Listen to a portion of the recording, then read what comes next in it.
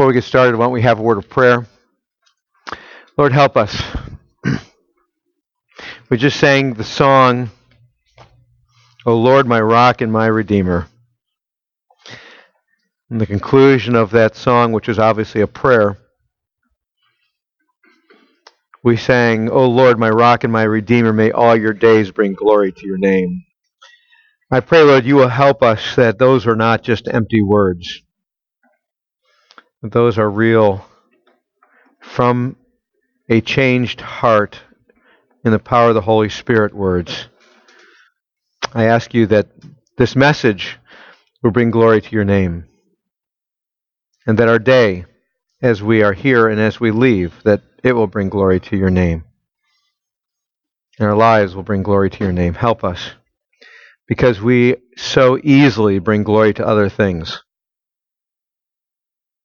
We ask you to open our eyes to see this morning as we consider the opening verses of Acts, that we will realize what dramatic and powerful call there is on our lives, and what a dramatic and powerful Holy Spirit you have given to us to work in our lives.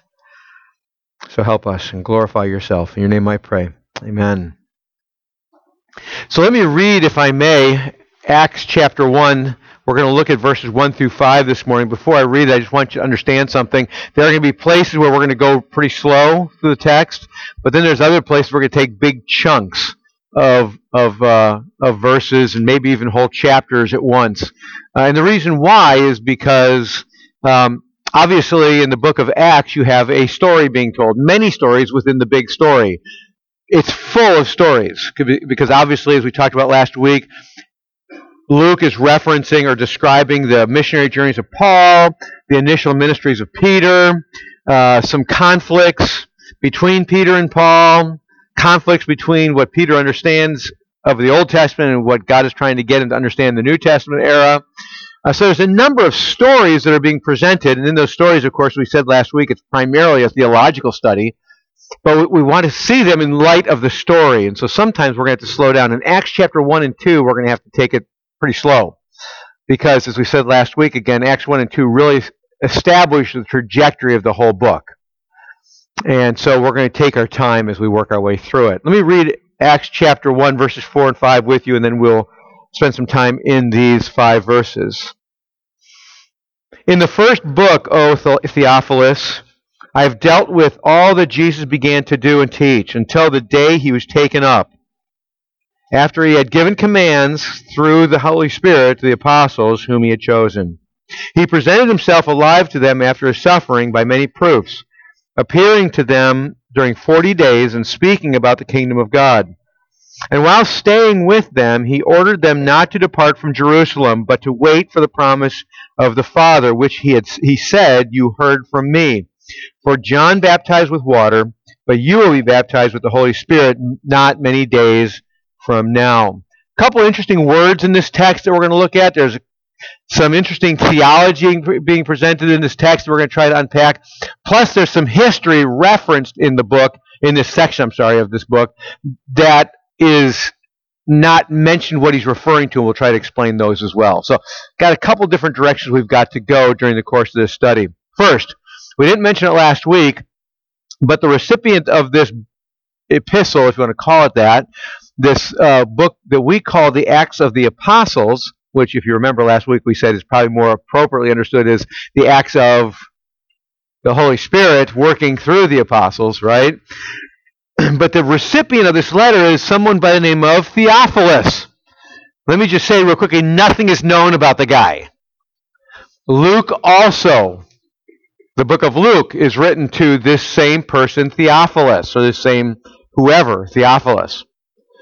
There's a number of different discussions, and there have been since the beginning almost, who Theophilus was. At the end of the day, more than a millennia of discussion, they still don't know who he was. So I'm going to not leave it there. I'll give you a couple of the options that some people have thrown out. The 3 options that people have thrown out is, number 1, that he was a patron, perhaps, that was supporting Luke. I'm not sure I buy that. Luke was a doctor. It's not like he needed a patron supporting him, probably. I couldn't even find information that the idea of a patron was a real common thing back in the first century. So I'm not sure I buy that argument, but I'll throw it out there. Some people have said he was a pastor of a church. That has probably more probability than the idea of a patron. Whether he's patron or whether he was a pastor, he obviously loved the Lord. He was obviously a believer, and he was obviously someone who was deeply in love with Jesus Christ. That I think is pretty evident in both the Gospel of Luke and the book of Acts, just from the tenor of the writings. So it could be that he was a patron. It could be that he was a pastor. If he was a pastor, he's probably a relatively, let me change that, probably a pastor of a relatively large congregation. That's just a guess. But either way, it would have, his letter, his gospel and this letter, this epistle, would have been spread by Theophilus outwards. Obviously, that's what happened. That's why we have it today. It's been recognized as gospel. I mean, not gospel, but inspired and revelation, so therefore it has remained to this day.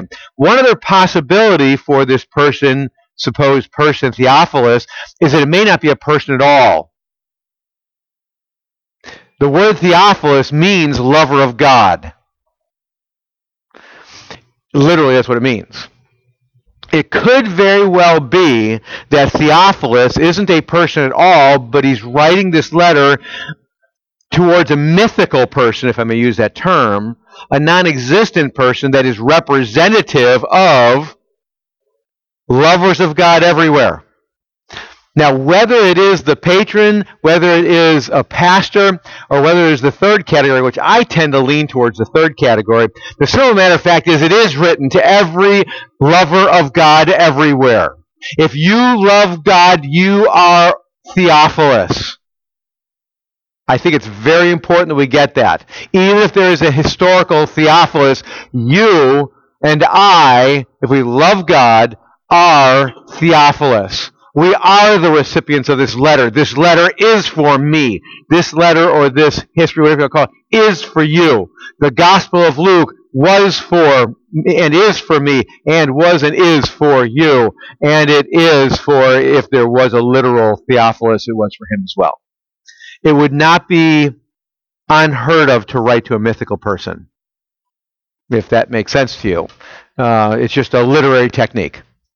So I just wanted to give that to you. The key on it, whether it is a person or not, is it is written to lovers of God. Now, with that in mind, in the first book, which would be Luke, the Gospel of Luke, in the first book, O Theophilus, I have dealt with all that Jesus began to do and teach.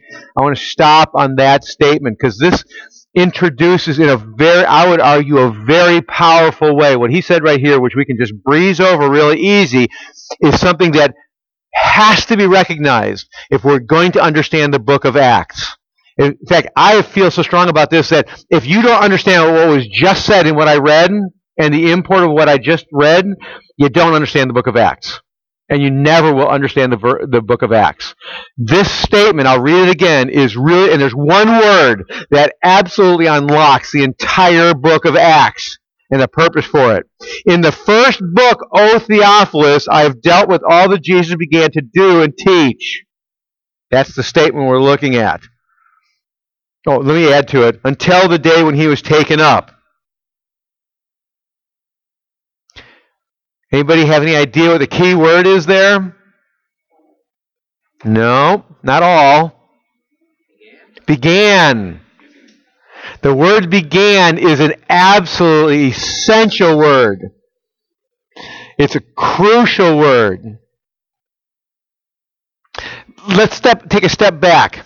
When you read the book of Matthew or Mark or Luke, we'll stick with Luke, okay, or John. We'll stick with Luke because it's the same author, same human author.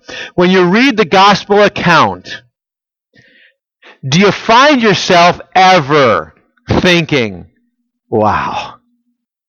Do you? Hope so. Do you ever find yourself reading it and thinking, my goodness, what must it have been like to walk on the shore of Galilee? with Jesus. You ever think that? Do you ever think, well, what must have been like for Peter? Here he is tending his nets, and all of a sudden this stranger walks up to him and says, "Come, follow me." I mean, is that stunning?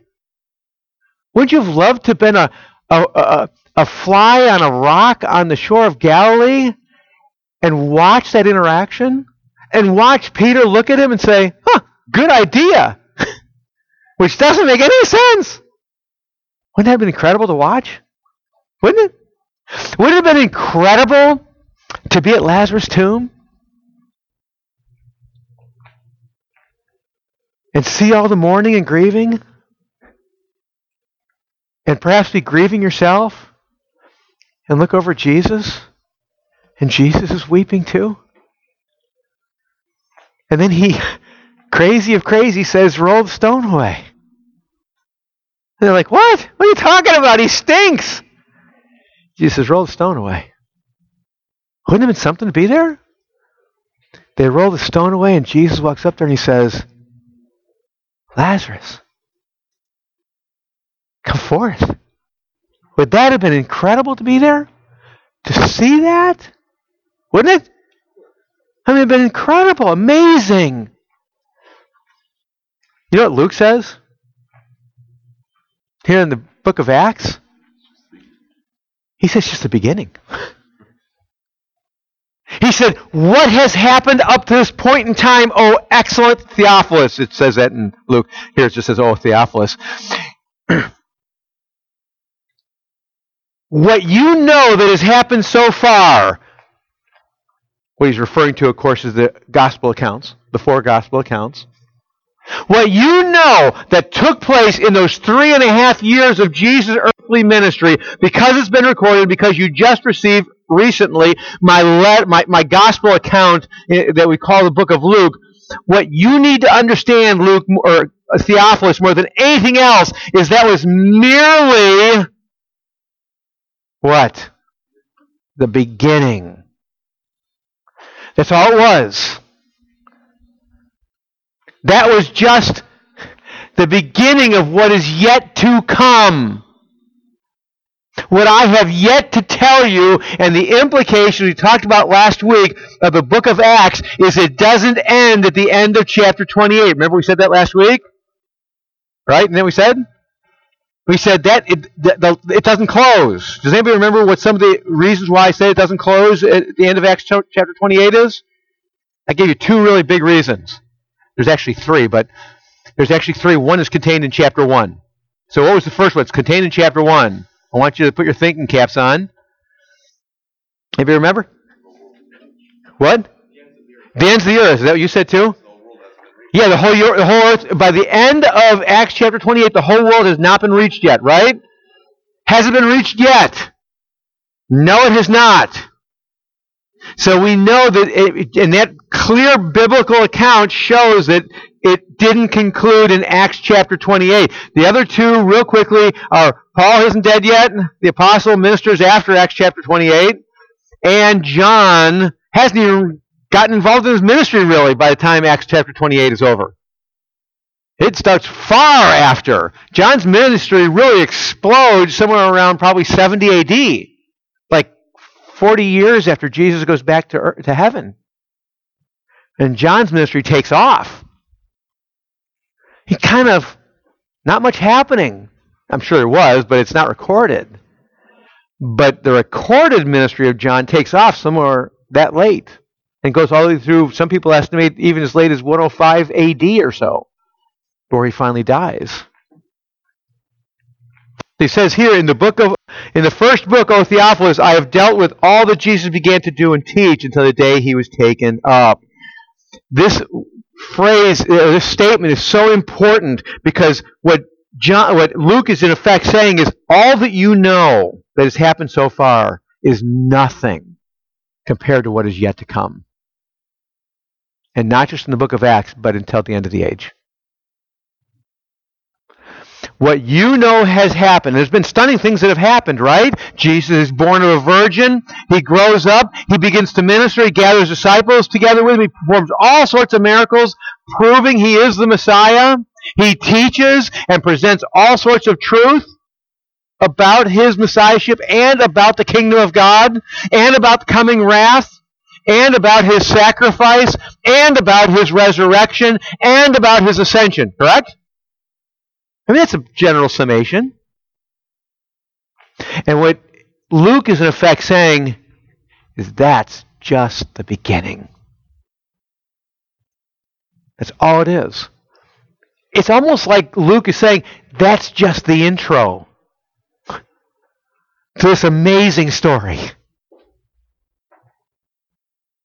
It's just the intro. It's an important intro. It's the essential one because you can't have anything else without it. But his point is that intro, the 3.5 years of Jesus' ministry culminating in his death and his resurrection and his ascension, those 3.5 years are the intro, and everything else that comes afterwards will flow out of this. The story continues and doesn't just continue, but it literally, from Luke's perspective, it literally explodes onto the scene in the book of Acts. Now, I think we can understand that, can't we? If you really think through the Gospels, how effective was Jesus' earthly ministry? Now, think about it. How effective was Jesus' earthly ministry? It wasn't very effective. I mean, early on, a lot of people followed him, right? Didn't they? Early on, a lot of people followed him. Now, we know from God's economy it was very effective. But I'm talking about from our understanding. You look at it, early on, tons of people were following him, right? Were they following him for the right reasons? No. They wanted more miracles and more signs. That's all they cared about. And they thought that he was going to free them from Rome. And then when push came to shove, and he started backing off on all the cool miracles, first the Pharisees really started coming after him, right? And the Sadducees. But then we come to the triumphal entry, and everybody's going crazy, right? And just a couple days later, Jesus is teaching, and no miracles, no signs. He just begins to teach true kingdom theology. And they respond how? They leave him. Who's left? Some women and 12 disciples. And then just a day or two later, one of the disciples are gone, right? Correct?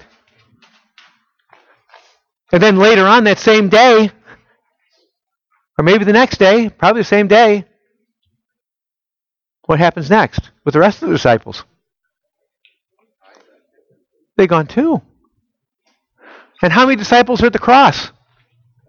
One. Just one. And 2 women. And everybody else is what? At the cross. What's everybody else at the cross doing? Mocking and ridiculing. The same people who are crying out, Hosanna. Hosanna in the highest. Come save us now. They're mocking and ridiculing him. How effective was his ministry? Pretty horrific. By any human standards, it's a failure, isn't it? And then he resurrects. And his disciples are like confused. And they finally seem to get it at some level. And we've come to the book of Acts. He ascends. Acts chapter 1. It's kind of almost looks like a futile ministry, doesn't it? It's like it didn't go anywhere. Didn't accomplish anything. When Jesus went back to heaven, the 11 disciples are still cowering in fear, aren't they? It's pretty effective ministry. Didn't have much of a dent in this world, did it? Not much. It's just the beginning.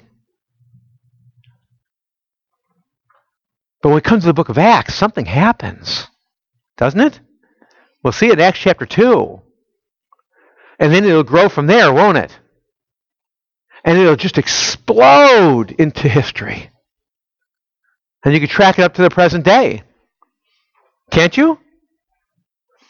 When Luke says here he says, what I talked about in my previous ministry, my previous book, until Jesus went to heaven, that's merely the beginning. Now, what's the import of that?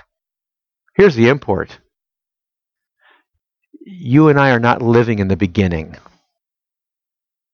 We are living in the story, the main part of the story. We are. That was the beginning. This story we are in is flowing from that and exploding from that. And it's based upon Christ's life and his death, his virgin birth, his life, his death, his burial, his resurrection, and his ascension. But Luke says, in effect, when he says this, what he's saying is, Theophilus, buckle your seatbelt. Because the book of Acts is going to explain, it's going to show how that was the beginning, and this is like a much more full story flowing out of that beginning. Not a separate story, much bigger story flowing out of the essential beginning. And the bigger story that's flowing out is the effect of it. It's the effect of the beginning. Not separate from, it's the effect of it. It's the inevitable effect of it. Now, why does Luke talk about it this way? Well, there's a really important reason why he does. Because for Luke, in this inspired text, the only thing that is coherent to Luke is if the beginning is true, if the beginning is real, if the beginning part of the story is accurate, and for Luke it is, and for us it is as well, because it really is true, then the rest of the story, to quote Paul Harvey, the rest of the story must equally be true. If the promised work of Christ, which is part of the beginning, actually had its effect, then the rest of the story must also equally be true.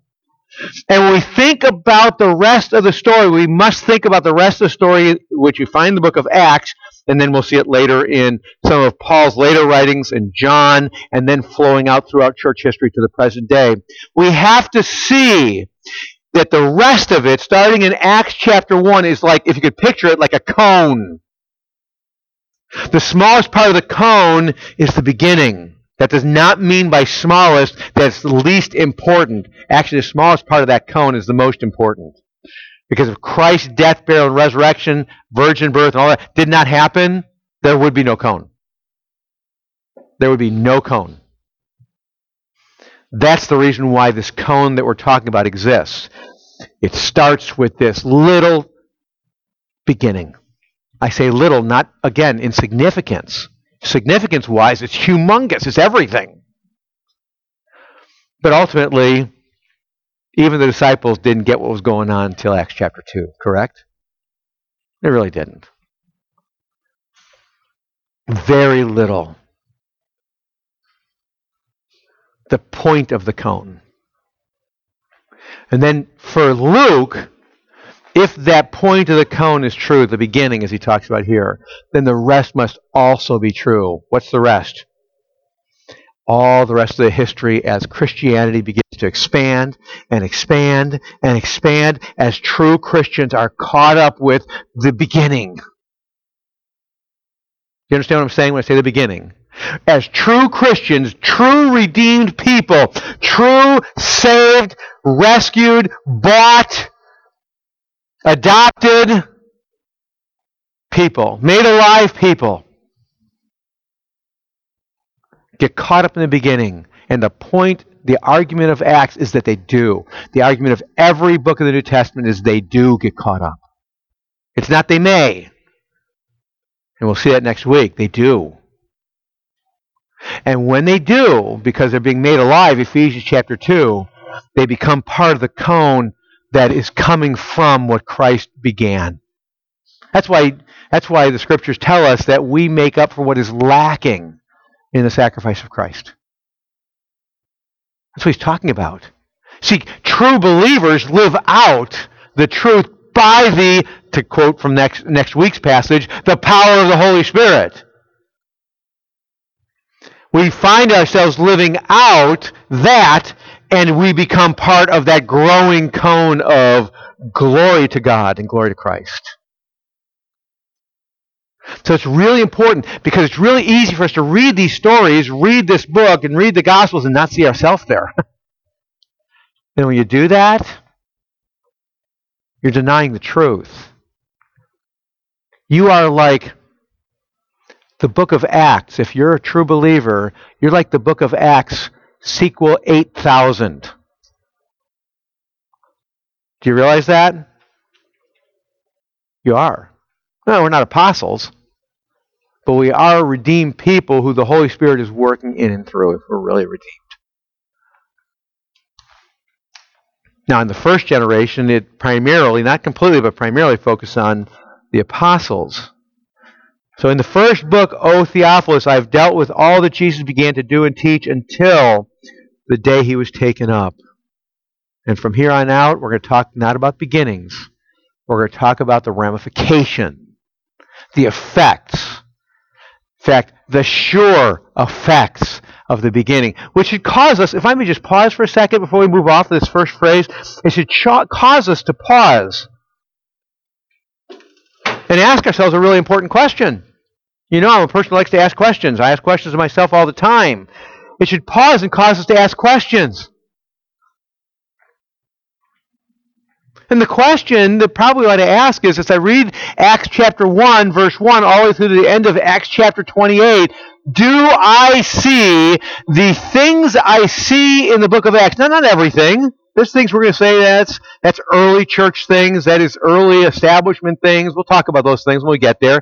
But in general, do I see the Spirit at work in me like this?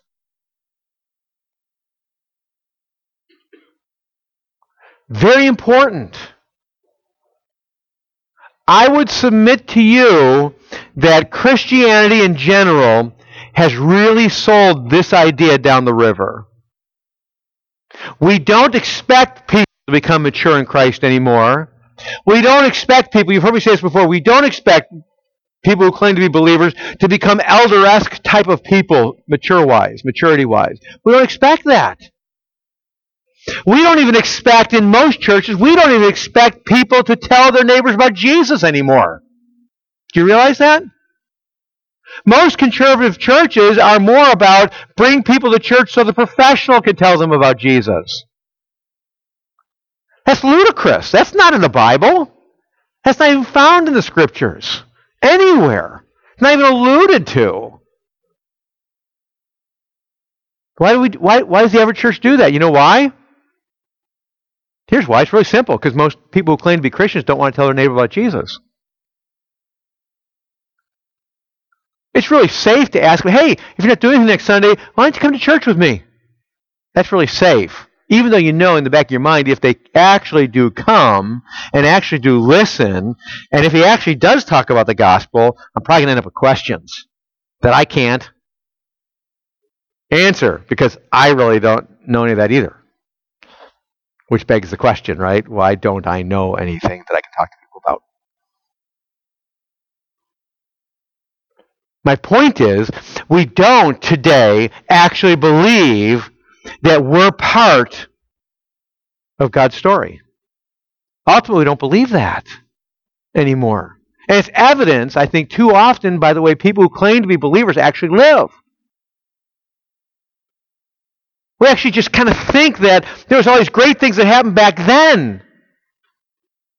And now we're just waiting for the thing that's yet to come. But that's not true. That's just the beginning. It's an amazing beginning. That's just the beginning.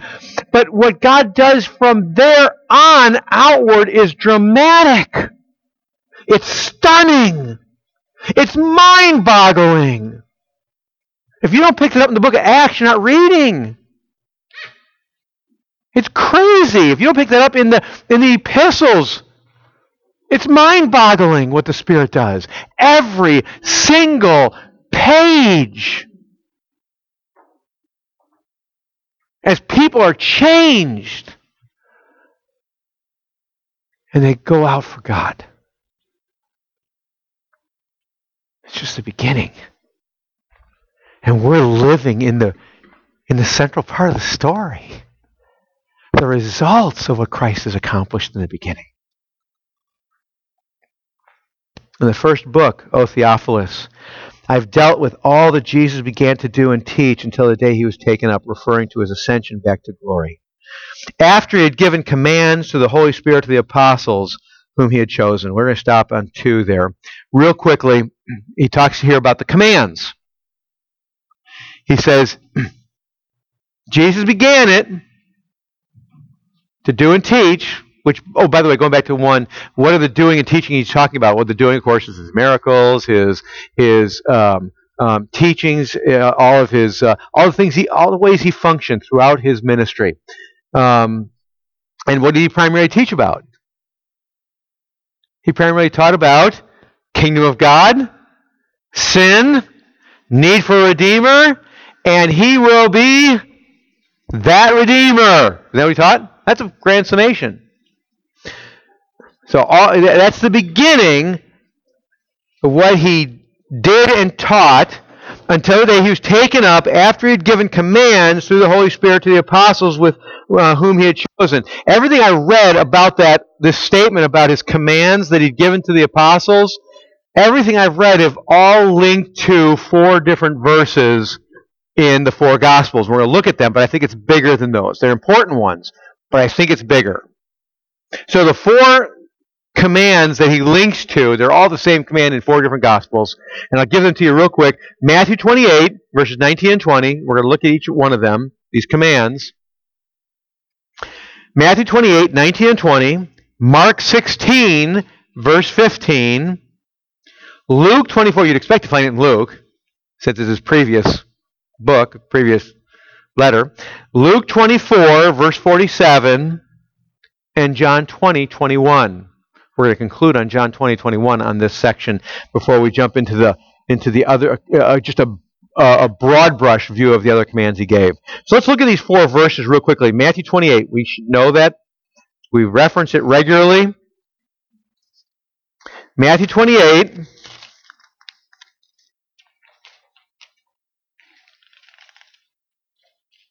verses 19 and 20. And in reality, we should start with verse 18. We're not going to spend a whole lot of time on any of these 4 verses or section of verses. And Jesus came and said to them, all authority in heaven and on earth has been given to me.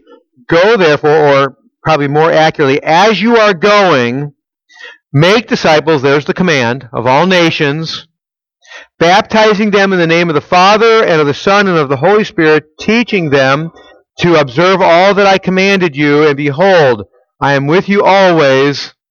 How long? Through to the end of the cone. Right? Did you get that?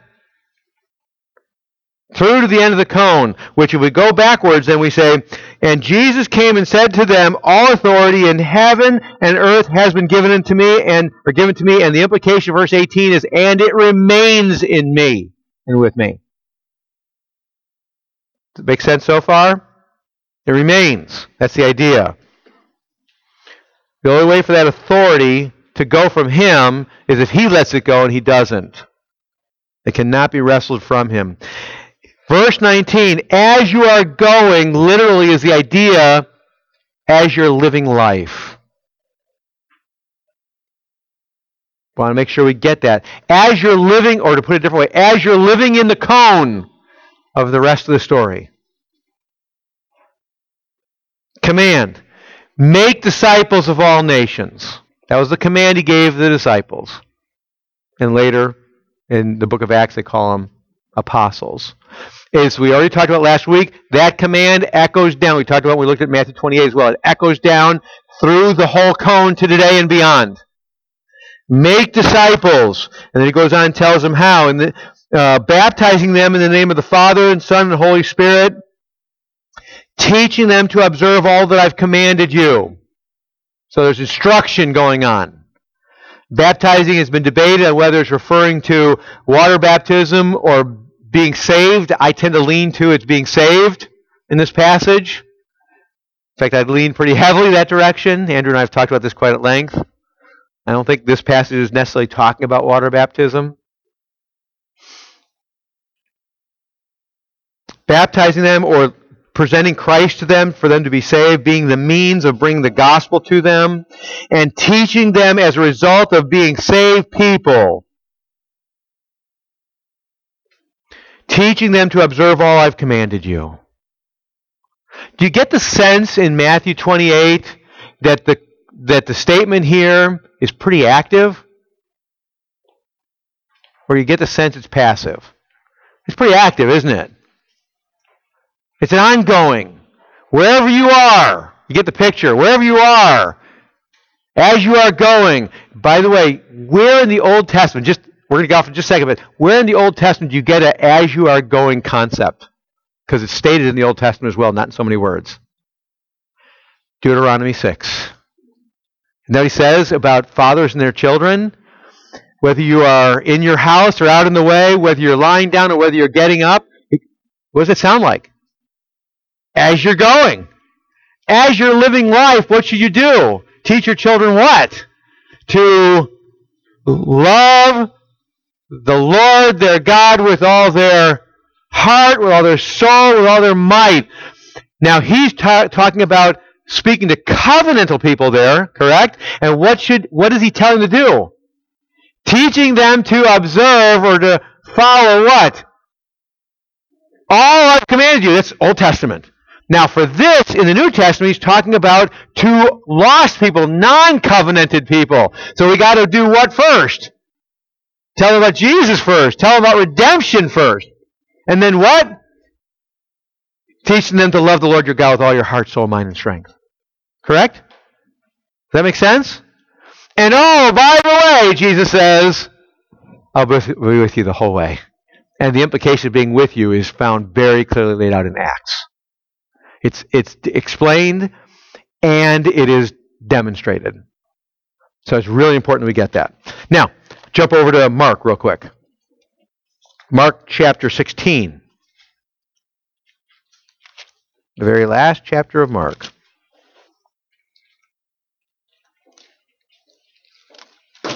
Verse 15.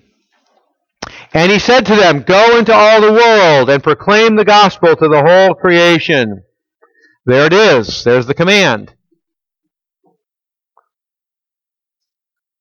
Go and proclaim. Sound active or sound passive? Sounds pretty active, doesn't it? Luke 24:47.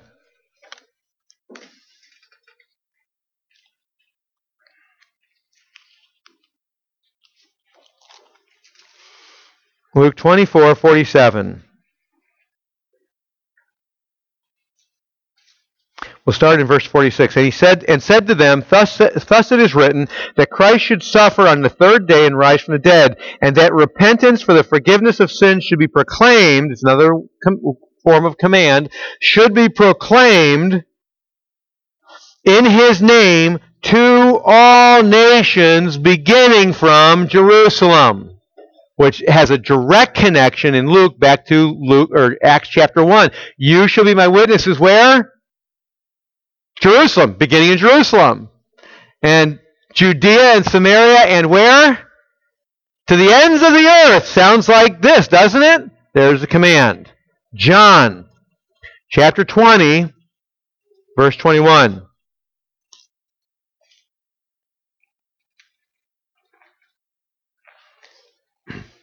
John, speaking to his disciples, says this, Jesus said unto them, peace be with you. Why did he say that? Because they were in absolute turmoil. They were, I mean, what a time frame to live, right? Crazy time to live. Peace be with you. What does he say next? As the Father has what? Sent me what? So I am sending you. That's a much more radical statement than you think. He is not merely saying, the Father sent me, now I send you. That's not what he's saying there, although that's what we always think he is saying. My Father sent me to you, now I send you outwards to the rest of the world. That's what we think it says, right? It doesn't. It says something a whole lot more important than that, something more powerful than that, more radical than that, more mind-boggling than that, more life-altering than that. He said, listen to it again, as the Father has sent me, even so I am sending you. What? What? What do you say? What's the key word there? As. And even so, I am sending you. Those two phrases, one is a word, the other one's two words, they link together, and it challenges the reader, if you're thinking at all, to ask, how did the Father send Jesus? Right? And for what purpose did the Father send Jesus? Now, there's some things we can't fulfill that He did, right? Like, I can't be an atonement for your sin. That's kind of left to God. I cannot be the perfect sacrificial lamb. Why not? How do you know? Because I'm a sinner. That's a pretty bold statement there, Ken. Because I'm a sinner. Jesus wasn't. But, as the Father sent me, is talking about bringing, in a very real way, bringing what? Bringing redemption to the world. Bringing light to a dark and lost world, is it not? As the Father sent me. Also, let me ask you a question. Did the Father send Jesus impotently? Or did He send Him with absolute potence? He sent with absolute potence, didn't He? Did He send Jesus shyly and embarrassingly, and Jesus lived His life kind of shyly and embarrassingly and kind of making excuses and, flying under the radar screen? Did He? Well, no. Was Jesus meek? Well, we talk about Jesus being meek, but was He characteristically meek, or was He characteristically a lion?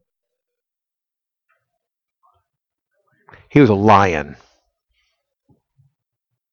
Or one of my favorite terms that Ken said one time that I've always latched onto, if you're going to be a bear, be a grizzly. I love that term. That's an awesome term. Jesus came as a lion. Did He speak boldly? Did He speak apologetically or not? He didn't, did He? Did He get authoritative? Or did He not? Did He speak authoritatively or did He not? Was He a thus saith the Lord kind of guy? Or was He I think, but I'm not really sure. It's pretty bold, wasn't He? And was He empowered by the Holy Spirit or was He not? It's really clear. You read the Gospels. He was very empowered by the Holy Spirit. In fact, it's mentioned repeatedly that He was full of the Holy Spirit and responding by the Holy Spirit and living by the Holy Spirit. It's very clear in the Scriptures. Well, in Acts, we're going to discover something. Something radical happens to the disciples when they receive the Holy Spirit, does it not? And we haven't gotten there yet, but we kind of know it, don't we? Something radical happens. Why does that radical thing happen? You know why? John 20:21. As the Father sent me, so send I you.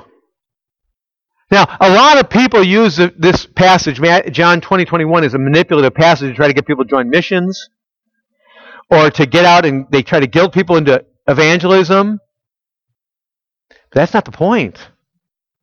The point of the text is that God, Jesus, went out with the power of the Godhead. He did. And He says, that's how I was sent. And I'm sending you that same way with the power of the Godhead. Focused on the Holy Spirit, of course. And that's what Acts is all about, the evidence of that taking place. And when we hear that, it should challenge us. Did I get a different sending than the disciples did? I don't think so. Or did I get a different sending than Paul did? I don't think so. I don't see it in the scriptures. Did I get a different sending than Barnabas? Or Titus? Or Timothy? What? Or Stephen? Did I get a different sending than John? Or Peter? Did you get a different sending than them? The answer, if we read the book of Acts, has to be no. Resoundingly no. The same Spirit that was working in Jesus in the beginning, He is promised to be working in His true children from the beginning of the cone to the end of the age. That's what He promised. You see, this is not some sort of manipulative command. This is what Jesus is talking about through Luke here is something dramatic is going to change. And inevitably in His children's lives, it's going to change. And for people who were meek before, they're going to be lions. If they were pandas before, they're going to be grizzlies. That's what's going to happen. And when you read the book of Acts, you got to recognize it. That's what happened, isn't it? Isn't it? Acts chapter 2. Was Peter, to use the term, was he a panda or was he a grizzly?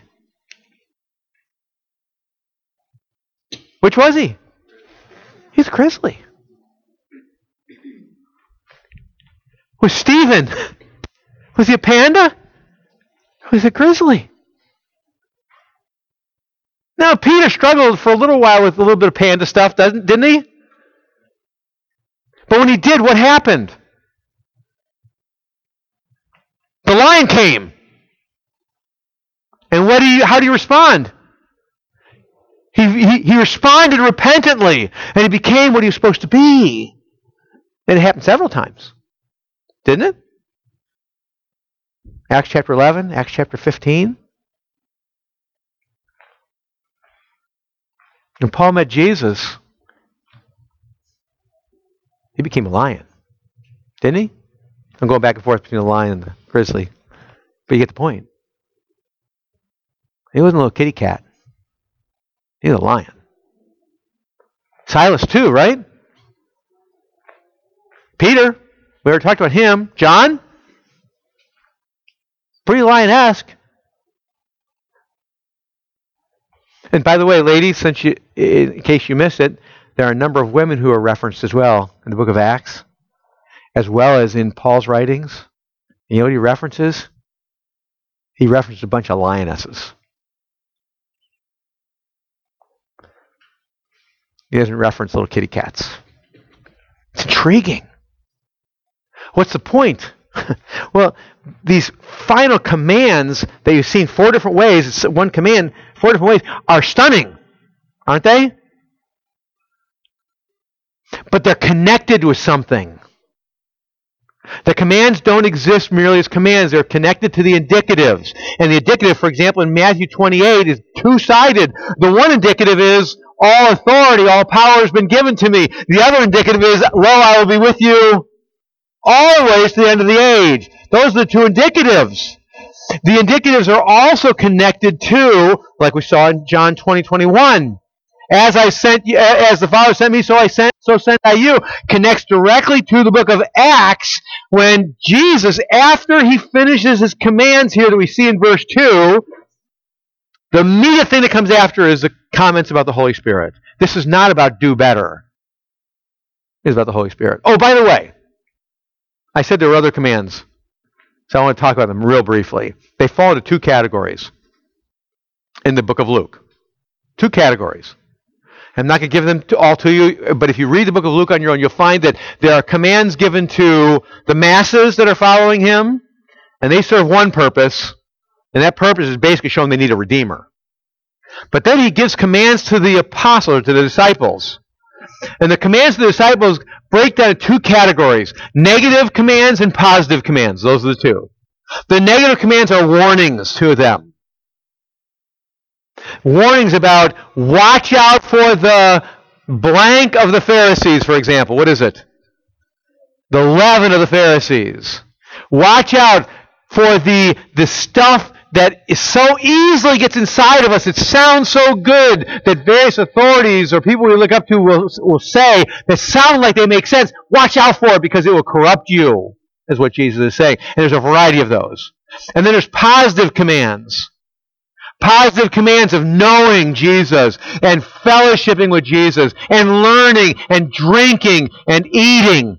Positive commands, as well as the commands we saw about proclaiming. But all those commands, the warnings, as well as the positive commands, the negatives and positive commands, are all based upon a relationship, an intimacy with their Redeemer.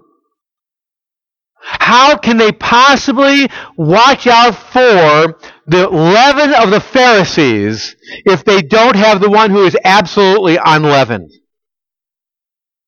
that make sense? How can they understand what the leaven is unless they know the one who doesn't have any leaven? Right?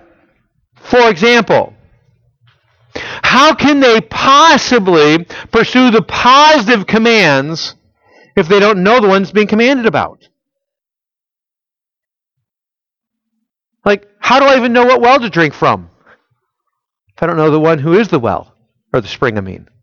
Right? Does that make sense? So all these positive and negative commands given to the disciples are dependent upon them knowing the Redeemer who is being referenced. And from there he goes on. I'll start in verse 1 again. In the first book, O Theophilus, I have dealt with all that Jesus began to do and teach until the day when he was taken up, after he had given commands through the Holy Spirit to the apostles whom he had chosen. So this is the first reference to the Holy Spirit in the book of Acts, by the way. You see it there in verse 2. The first reference, and he's saying this is how the Holy Spirit worked in who? Jesus, right? Verse 2. He gave the commands through the Holy Spirit. That's really important in the book of Acts. I told you this is really foundational. Because in a moment, he's going to say, this same Holy Spirit is going to, what? Come upon you. Right? And so, it's expected that the disciples will immediately, in the beginning of Acts, say, well, before obviously Acts didn't exist, but when we read, we expect that this is what the Spirit did in Jesus. I just read Luke, right? Just read the Gospel of Luke. This is what, if I'm Theophilus, I just read the Gospel of Luke. This is how the Holy Spirit worked in Jesus. I come to verse 2, and it says, until he had given commands through the Holy Spirit to the apostles, that is, the Holy Spirit was working in him as he was being a lion toward the disciples, giving them commands. And then, verse 3, he presented himself alive to them after his suffering by many proofs, appearing to them during 40 days and speaking about the kingdom of God. I want to stop on that briefly. I know we're running a little long, but I'll stop on it briefly. Keep them in the back of your mind, the Holy Spirit thing that we saw in verse 2. So he presents himself alive. Luke is obviously looking backwards here. He says he presented himself alive to them. Who's the them? The disciples, and now they're called apostles. He presented himself alive to them over 40 days, and he taught them. We'll get to that in a second. After his suffering, that is referring to the Passion Week, his death and resurrection, his arrest, his death, his resurrection, and all the abuse that took place, by many proofs. It's really interesting. This is somewhat of an aside, but an important aside. This is the only place in all the scriptures that this word is used. Proofs. It's the only place it's used. It's used nowhere else. I find that very intriguing. Now, this is going to be my presuppositionalism pouring out here when it comes to apologetics. But it's interesting. It's interesting. It says he presented many proofs. What were the proofs? He appeared to them, right? In many different ways. He appeared to them and he taught them something. Correct? So the proofs were his appearing and ministering to them. It is interesting. We use the word proofs today so often in Christianity. It had nothing to do with these post-resurrection things. It's, I want to prove to you God exists by using philosophy or science or things like that. That's not what Jesus does. What does he do? He walks among them. That's the proof. And it was good enough. I want to challenge you. This is an aside, a freebie, but proofs are what God calls our proofs, not what man calls proofs. Does that make sense? You know what the proof today is?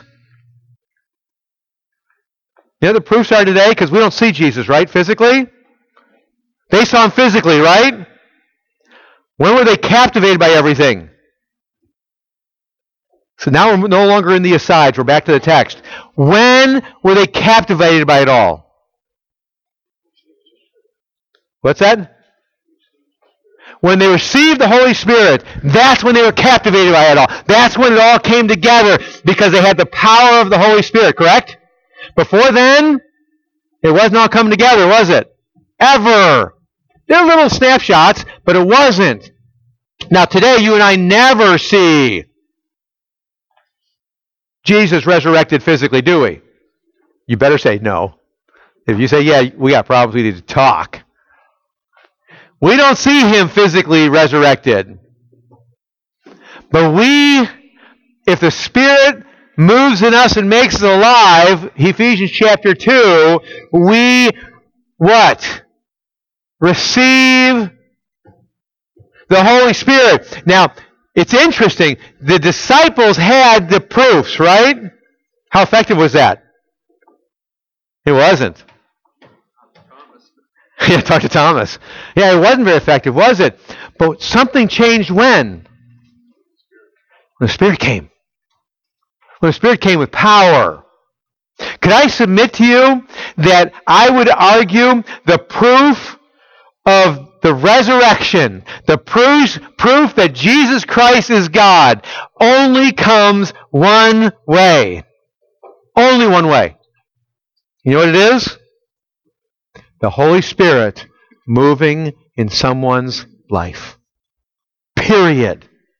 And takes them from death to life. You know what we do today? We talk about the ontological arguments for God and the cosmological arguments for God and the blah, blah, blah, blah, blah. What's that? But Peter said we have these words more sure based upon the Spirit at work in us. Because if you read 2 Peter 1, it starts with that. It concludes with the words.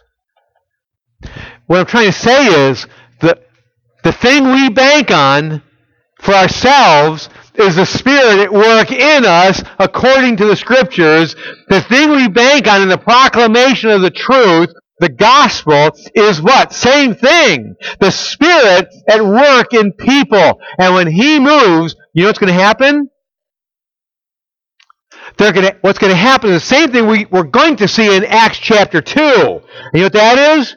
Peter gets up, and he's a grizzly. And as he's a grizzly, what happens? The people seemingly are interrupting him and screaming out, what? What must he do to be saved? That's Spirit work. That's what that is. That's proof. And then you see people join the cone. They're functioning within the cone. You know what that is? That's proof that Jesus Christ resurrected from the dead and conquered sin and Satan and death. It's proof that the Spirit is at work in their lives, transforming them. That's proof. That's what he's getting at here. When he says, speaking the kingdom of God, we don't have time to get into that right now. What does he do? For 40 days, he's teaching them about the kingdom of God. Can I submit something to you? This is the only thing I want to say at this point. We are in the kingdom of God. There's too much of Christianity that teaches that the kingdom of God comes in the millennium. We are in the kingdom of God. He is on the throne. That is very much kingly terminologies, kingdom terminologies. He is on the throne. The enemy is defeated. The kingdom is functioning. Is it in its fullest fruition? No. When Christ returns, it will be its fullest fruition. But today, He's on His throne. He is ruling. He has all authority. He has all power. The kingdom is now. And we are kingdom dwellers. It's important we get that. And all the ramifications. And then verse 4, and while he was staying with them, he ordered them not to depart from Jerusalem, but to wait for the promise of the Father, which he said, you heard from me. For John baptized with water, but you will be baptized with the Holy Spirit not many days from now. What a promise. Because he just talked to the Holy Spirit, verse 2. And the implication of that is that you look at Jesus' life and you see what Holy Spirit living looks like. And he just said, after that, to the disciples, you stay in Jerusalem right now. Why? Because you haven't what? Been baptized with the Spirit yet. You stay here and wait.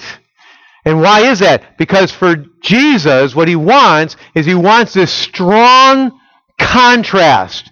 Pre-Spirit, post-Spirit. Because the strong contrast is clear. It's necessary. It has to be there. This was what I was like before the Spirit came. This is what I'm like after the Spirit came. And we know in the grand sweep of the book of Acts, it becomes very clear that apart from a few exceptions, the Spirit comes when? At salvation, at regeneration, when I go from dead to alive, the Spirit comes. And when He comes, everything changes. That's the story of the book of Acts. When the Spirit comes, everything changes.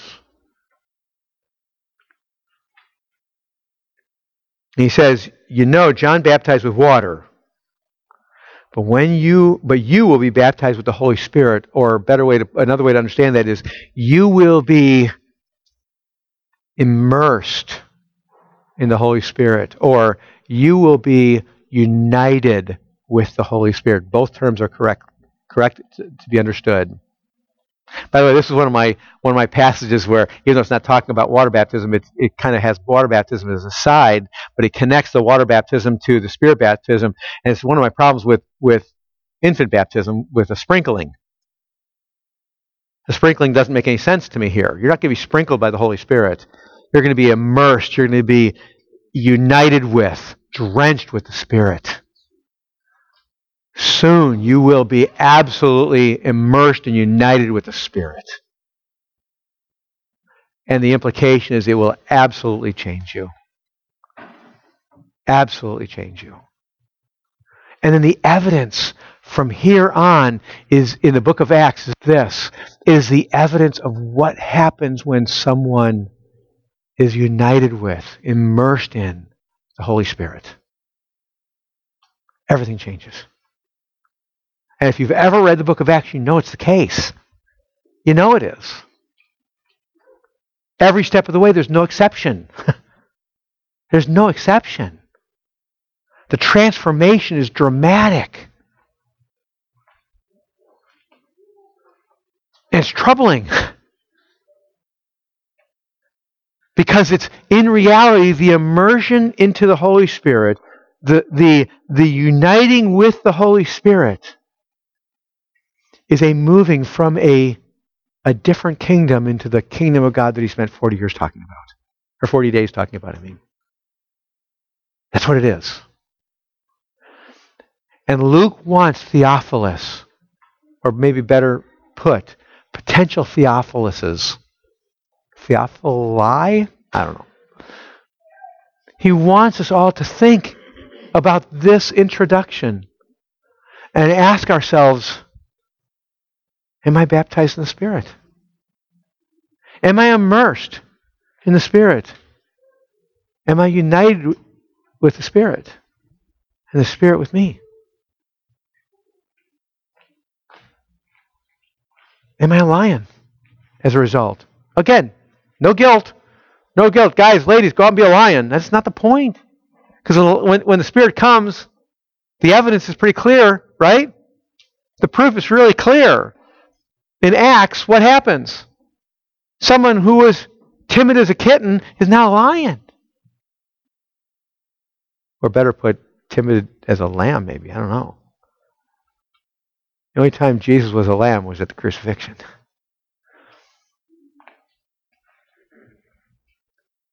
But when the Spirit comes, people are lions.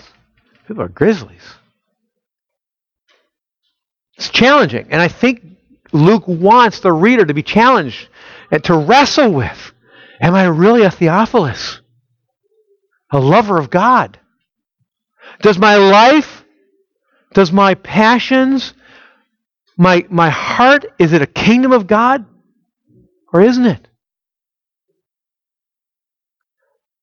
Is it being enthralled with the one who has redeemed me, the one who started the cone?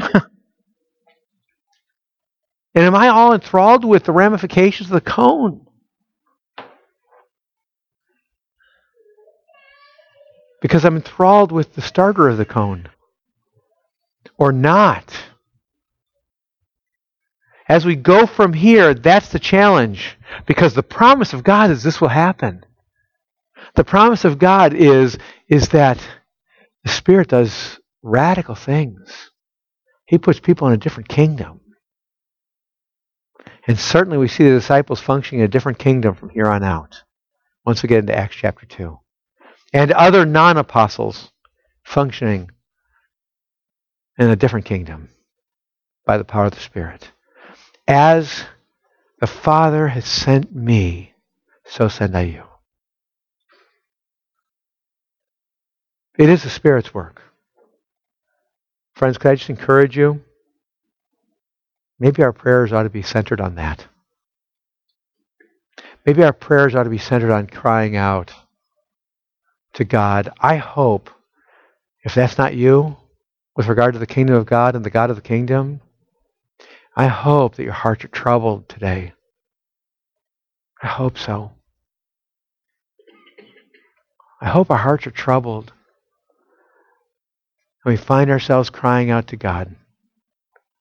God, I need that work of the Spirit in my life. Because I know left to myself, left to my own devices, I will never be that lion.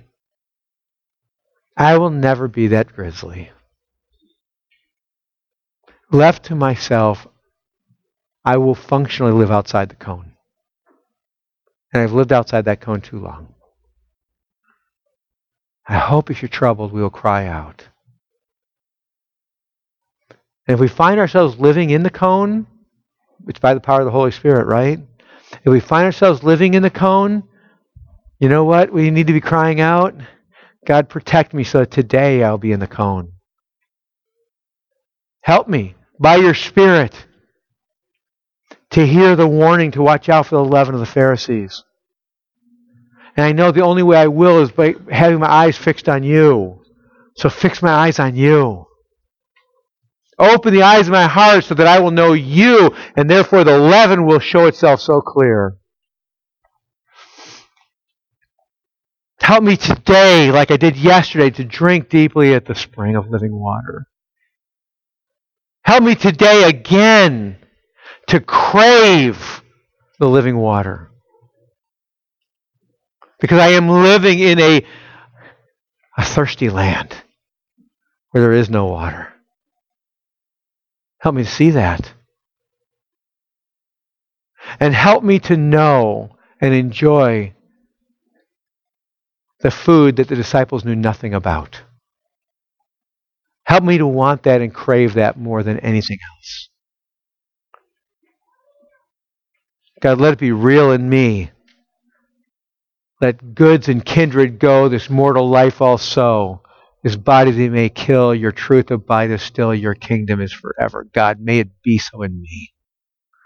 Wow, what a prayer. And can I encourage you with something? God's promised that to his believers. In light of our talk about prayer, God's promised that. His word won't return void. His Spirit will never be impotent in his true children. So the call of the text is not to be lions. You know the call, if we could say anything at all? The call in this text, it would be this. Wait for the Spirit. But I believe that what he said to the disciples is true for us as well. Oh, he'll come in not many days. He'll come. If you're actively waiting, searching, praying, because they were praying, weren't they? But if you know the text, you know they were up in the upper room doing what?